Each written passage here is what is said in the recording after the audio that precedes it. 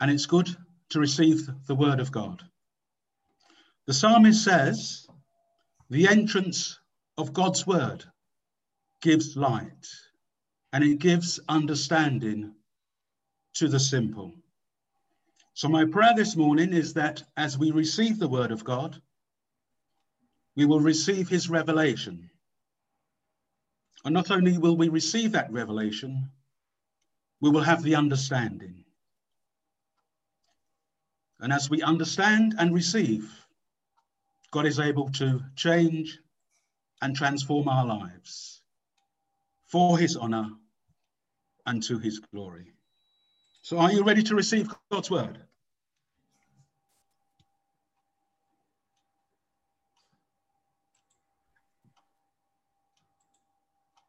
If you remember, the last time I spoke, we looked at Hebrews chapter 12, the first 3 verses. And we were encouraged. The writer encouraged us to run with patience, with perseverance, the race marked out for us. And we saw that the race marked out for us was the life that God had given to each of us to live. We also saw that to be able to do this, to run this race, we could only do it if we kept our eyes fixed on Jesus, who is indeed the author and finisher of our faith. So this morning's message is on a similar theme as that, regarding the Christian life, and in our pursuit of running this race that is marked out for us. So we're going to look at a passage from Philippians 3. Quite a long passage. It's Philippians chapter 3, verses 1 to 11. So what I'll do, I'll read it in 2 parts, 1 to 7, and then 7 to 11. Verse 7 will appear in both because verse 7 is the hinge of my message today. Verse 7 introduces the second part and relates the second part to the first part. So let's begin. Philippians 3, verses 1 to 7. Finally, my brothers, rejoice in the Lord. It is no trouble for me to write the same things to you again, and it is a safeguard for you. Watch out for those dogs, those men who do evil, those mutilators of the flesh. For it is we who are the circumcision, we who worship God by the Spirit of God, who glory in Christ Jesus, and who put no confidence in the flesh, though I myself have reasons for such confidence. If anyone else thinks he has reasons to put confidence in the flesh, I have more. Circumcised on the 8th day of the people of Israel, of the tribe of Benjamin, a Hebrew of Hebrews. In regard to the law, a Pharisee. As for zeal, persecuting the church. As for legalistic righteousness, faultless. But Paul says, whatever was to my profit, I now consider loss for the sake of Christ. So let's consider these verses first.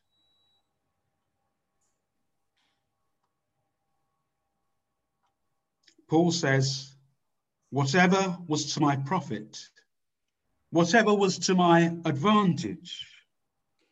So, what were those things that Paul considered that were to his profit, to his advantage?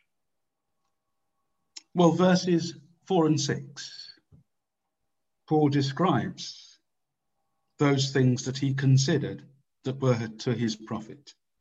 He says, he was circumcised on the 8th day, that is according to the law. Of the people of Israel, that's the chosen people of God. Of the tribe of Benjamin, Benjamin means son of my right hand, which means a place of power and a place of prestige. Paul is a Hebrew of Hebrews. In other words, he's prominent among the Hebrews. He's a leading Hebrew. In regard to the law, a Pharisee. He is one who's devoted to the law. As for zeal, persecuting the church, Paul is eager to defend the honor of God.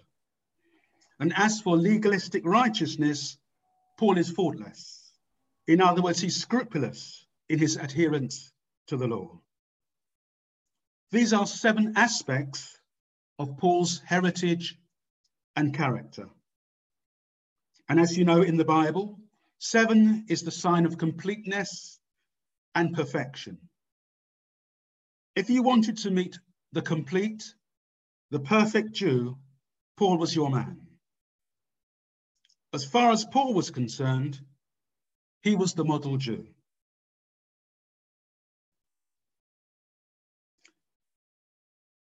And Paul's reasons for putting confidence in the flesh, I'm looking at verse 4, that is, his confidence in himself as a man, came from his Jewish heritage and from his adherence to the law.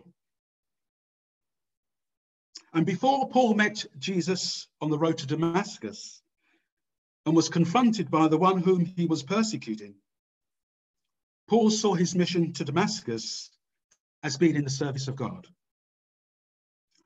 And Paul was very mistaken.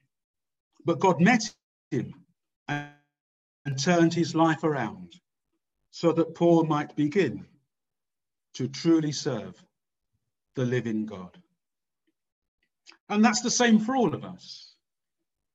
By God's grace, at one point in our lives, we met Jesus and he transformed our lives. He changed us from who we were to who he always intended us to be. Let's keep going. How about you? What do you have that you consider is to your profit, to your personal advantage? Which personal characteristics and attributes do you value? Is it your cultural heritage? Is it your academic education? Is it your religious background? Is it your influential connections? I don't know if you have them, but you may. You may have some influential connections. So on which of these do you base your confidence? Now, there's nothing intrinsically wrong with any of these things, but they're not essential to living the successful Christian life. So in verse 7, Paul says, "But whatever was to my profit, I now consider loss for the sake of Christ." That is, in pursuing the purpose of Christ, that is, in knowing the person of Christ. Whatever was to Paul's profit, to Paul's advantage, he was willing to discard and disregard in the pursuit of following the purpose of Christ and in pursuit of knowing the person of Christ. How about you? Are you willing to discard and disregard those things that are to your profit and that are to your advantage in the pursuit of following the purpose of Christ and in the pursuit of knowing the person of Christ? Because if you do, you will put yourself in the place, in the position where you are able to follow Christ more closely and where you are able to love him more dearly. Because to know him is to love him.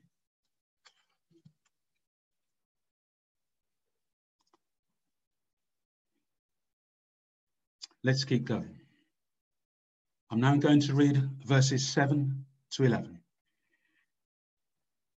But whatever was to my profit, I now consider loss for the sake of Christ. What is more, I consider everything a loss compared to the surpassing greatness of knowing Christ Jesus my Lord, for whose sake I have lost all things. I consider them rubbish, that I may gain Christ and be found in him, not having a righteousness of my own that comes from the law, but that is which is through faith in Christ, the righteousness that comes from God and is by faith. I want to know Christ and the power of his resurrection and the fellowship of sharing in his sufferings, becoming like him in his death, and so somehow to attain to the resurrection from the dead. Verse 8, Paul says, what is more, I consider everything a loss compared to the surpassing greatness of knowing Christ Jesus my Lord, for whose sake I have lost all things. Can you say the same? Can you say that I consider all things, that is your attributes, your advantages, and your accomplishments? Do you consider them rubbish, that you may gain Christ, and so that you may be found in him? That's what Paul declared. Can you do the same?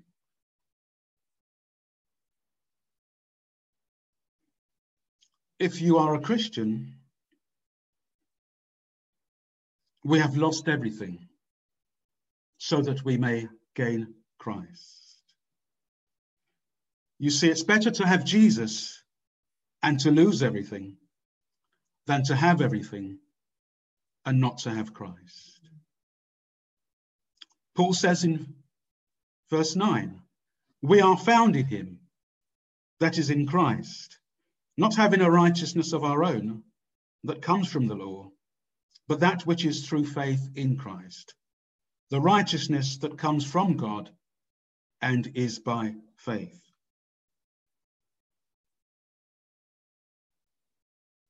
If you look at Romans 3:20, Paul says, therefore, no one will be declared righteous in his, that is in God's sight, by observing the law. If you remember the story of the rich young ruler in Luke 8, remember he declared that he had kept all of the commandments from his youth. Yet, when he was put to the test by Jesus, he failed miserably. And that applies to us also. We will all fail miserably when it comes to keeping the law, that is, in obeying God's commandments. In Romans 3:10, Paul says, there is no one righteous, not even one. So then, if we cannot become righteous by observing the law, that is by keeping God's commandments, how then can we become righteous? Well, Paul gives us the answer in verse 9, Philippians 3:9. It's by having a righteousness which is through faith in Christ, the righteousness that comes from God and is by faith.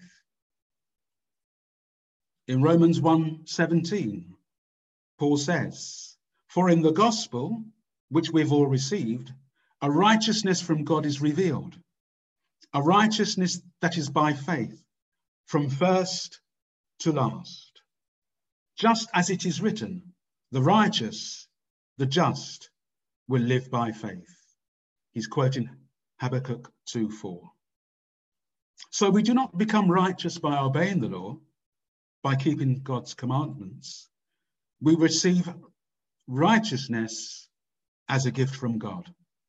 That is the righteousness of Christ. And we receive that righteousness by faith.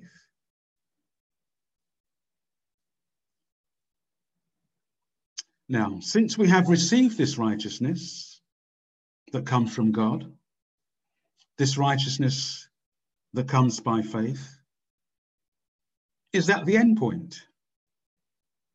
Is that the end of my message? Have we reached the conclusion of the matter? No, there's more. There's always more. Paul continues in Philippians 3, 10 and 11. Paul says, I want to know Christ and the power of his resurrection and the fellowship of sharing in his sufferings. Paul says, I want to know Christ. Do you want to know Christ? Do you want to know the power of his resurrection? Do you want to know the fellowship of sharing in his sufferings? In John 17:3, Jesus says, now this is life eternal, that we may know you, the only true God, and Jesus Christ, whom you have sent. Knowing Christ, that is, having a relationship with Christ, should be one of our main priorities as a Christian. Paul says, I want to know the power of his resurrection. He wants to know the power and he wants to know the purpose of Christ's resurrection. Lots of people know, lots of people believe that Christ died on the cross. They accept it as a fact. But the power of that resurrection, the power that God gives, and the purpose of that resurrection, they know nothing about. The power of the resurrection is the power of God, who is able to raise Jesus from the dead. And the purpose of that resurrection is so that all should be saved. Do you know the power? Do you know the purpose of that resurrection? Paul says, I want to know both the power and the purpose of Christ's resurrection to be made manifest, that is, to operate, to become apparent in my life. Can you say the same? Is the power and the purpose of Christ's resurrection being made manifest in your life? Is it operating? Has it become apparent in your life? Paul says, I want to know the fellowship of sharing in Christ's suffering. He wants to know what it is to suffer in the same way and for the same cause as Christ died. In this way, Paul will, and us, we will all have fellowship with Christ. And that should be our purpose. That should be our aim. That should be our goal. Is it your aim? Is it your purpose? Is it your goal to know Christ, to know the power and the purpose of his resurrection, and to know the fellowship of sharing in his suffering?